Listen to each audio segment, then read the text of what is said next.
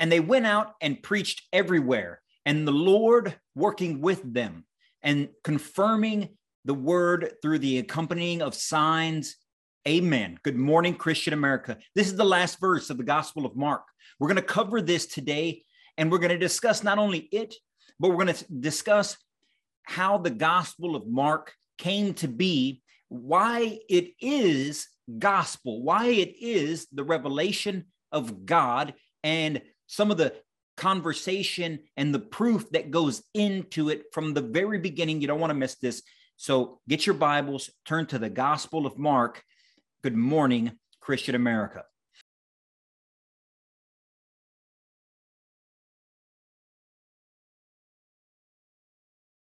And good morning, Christian America. Eddie here, as always, representing the Christian American revitalization effort, where we seek to revitalize the Christian faith across our nation. It's so important these days when the church is under attack from multiple areas, not only from the atheistic community, but through positions and organizations within government that are trying to tear down the church, that are trying to destroy what we know to be true and what we have known to be true for over 2,000 years, since the coming of Christ, since the coming of God made flesh.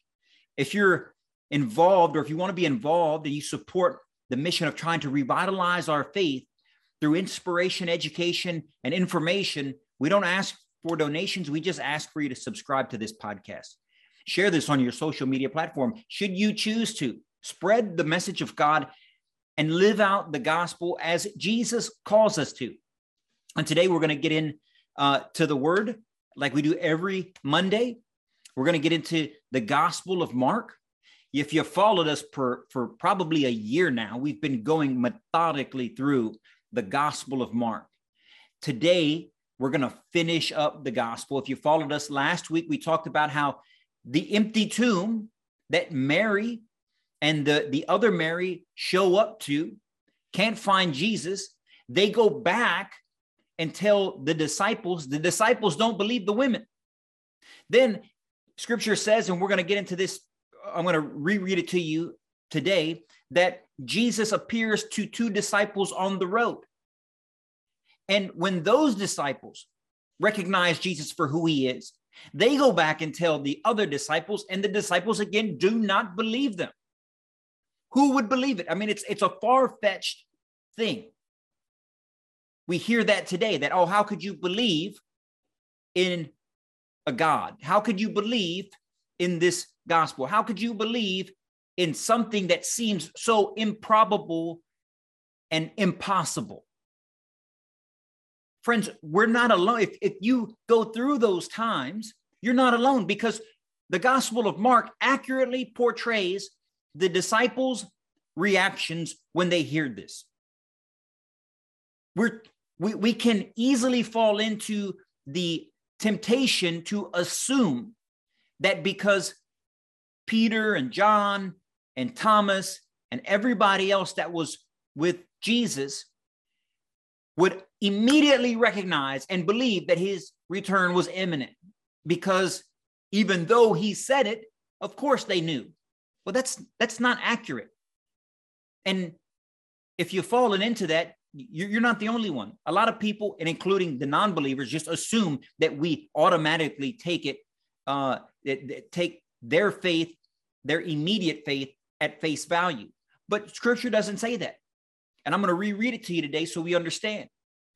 And so in their doubt, Jesus chastises them. We'll cover that too as we finish out this chapter. And then we'll get into who Mark was. And there's a good article I'm going to point you to kind of lay out, if you want to study for yourself or read a little bit more in depth as to where Mark came from, where this gospel came from, and what was said in the early church, in the first and second centuries. The people who knew, not only the people who knew Jesus, but the people who knew Peter, the people who knew Paul, the people who knew John, and disciples of them, because they walked with Jesus. And Jesus commissions them to go into the world, and they're going to do all these great things that we've read about and we can read about in the book of Acts. But those people who were disciples of them What did they say about these stories? What did they say specifically about the Gospel of Mark, or John Mark, as he's also known? So we'll get into a bit of that. But first, I want you to turn your Bibles to the Gospel of Mark, chapter 16. We're going to start on verse 9, and bear with us for whoever watched last Monday's podcast. We're going to reread some of this, but then we're going to finish up because it all runs together. And I want to reiterate some of these things to you, the truthfulness of the gospel to you. Now when he rose early on the first day of the week, he appeared first to Mary Magdalene, who was out of whom he cast 7 demons. She went and told those who had been with him, and as they mourned and wept, and when they heard that he was alive and had been seen by her, they did not believe. After that, he appeared in another form to 2 of them as they walked and went into the country. In another gospel, this is detailed a little bit more on the road to Emmaus. And they went and told it to the rest, but they did not believe them either. Later, he appeared to the 11 as they sat at the table, and he rebuked their unbelief and hardness of heart because they did not believe those who had seen him after he had risen. He said to them, "Go into the world and preach the gospel to every creature. He who believes and is baptized will be saved, but he who does not believe will be condemned. And these signs will follow those who believe. In my name, they will cast out demons. They will speak with new tongues. They will take up serpents. And if they drink anything deadly, it will by no means hurt them. They will lay hands on the sick and they will recover." So then, after the Lord had spoken to them, he was received up into heaven and sat down at the right hand of God. And they went out and preached everywhere, the Lord working with them and confirming the word through the accompanying of signs. Amen. Congratulations, because you followed us all the way through the Gospel of Mark. Now, Mark is the earliest gospel, or at least perceived as the earliest written gospel. It's also the shortest gospel. And you'll understand if you dig in a little bit deeper as to why that is. And we're going to talk briefly about that. But understand just the sheer common sense nature of these passages. When people try to make the Gospels, they try to make the Bible seem as if it's not real. It is real. They are eyewitnesses. They are eyewitness accounts of what has taken place that were written down, Matthew and John, with Jesus themselves. Luke, the physician, a disciple of Paul, who encounters Christ, he says at least 3 times, and having been converted. And then Mark, in this gospel we just read, who is a disciple of Peter, who's a translator of Peter's. He's also the same John Mark who we run into in the book of Acts, who's a cousin of Barnabas. These are all people that are floating around in the same small section of the world. Some of them know each other. Some of them are related to each other. And when these deeds take place, people see the deeds that Jesus did. They understand the lessons that he taught, or even if they don't understand, they at least remember.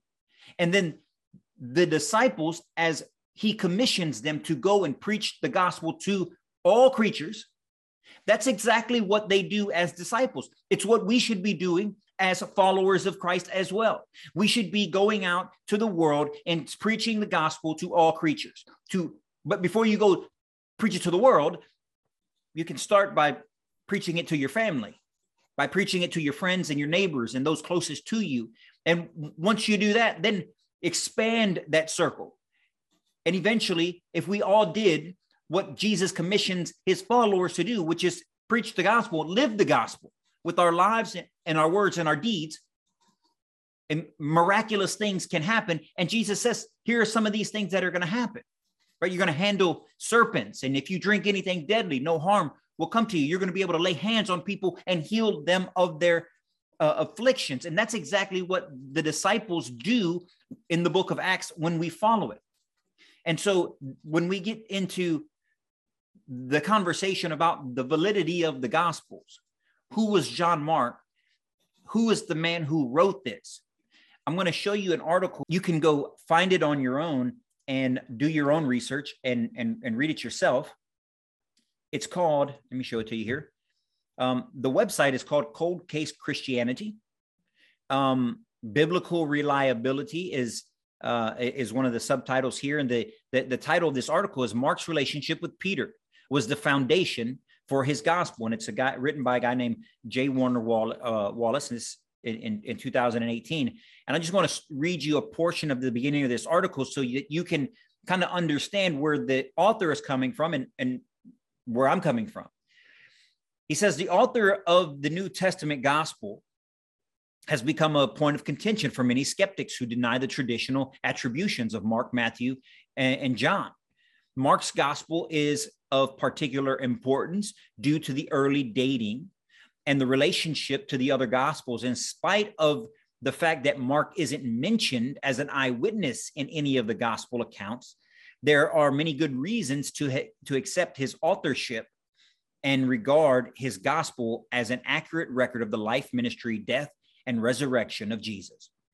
He repeated the unanimous testimony of the early church, describes Mark's gospel as an accurate record of Peter's teaching, captured faithfully by Mark, acting as Peter's scribe.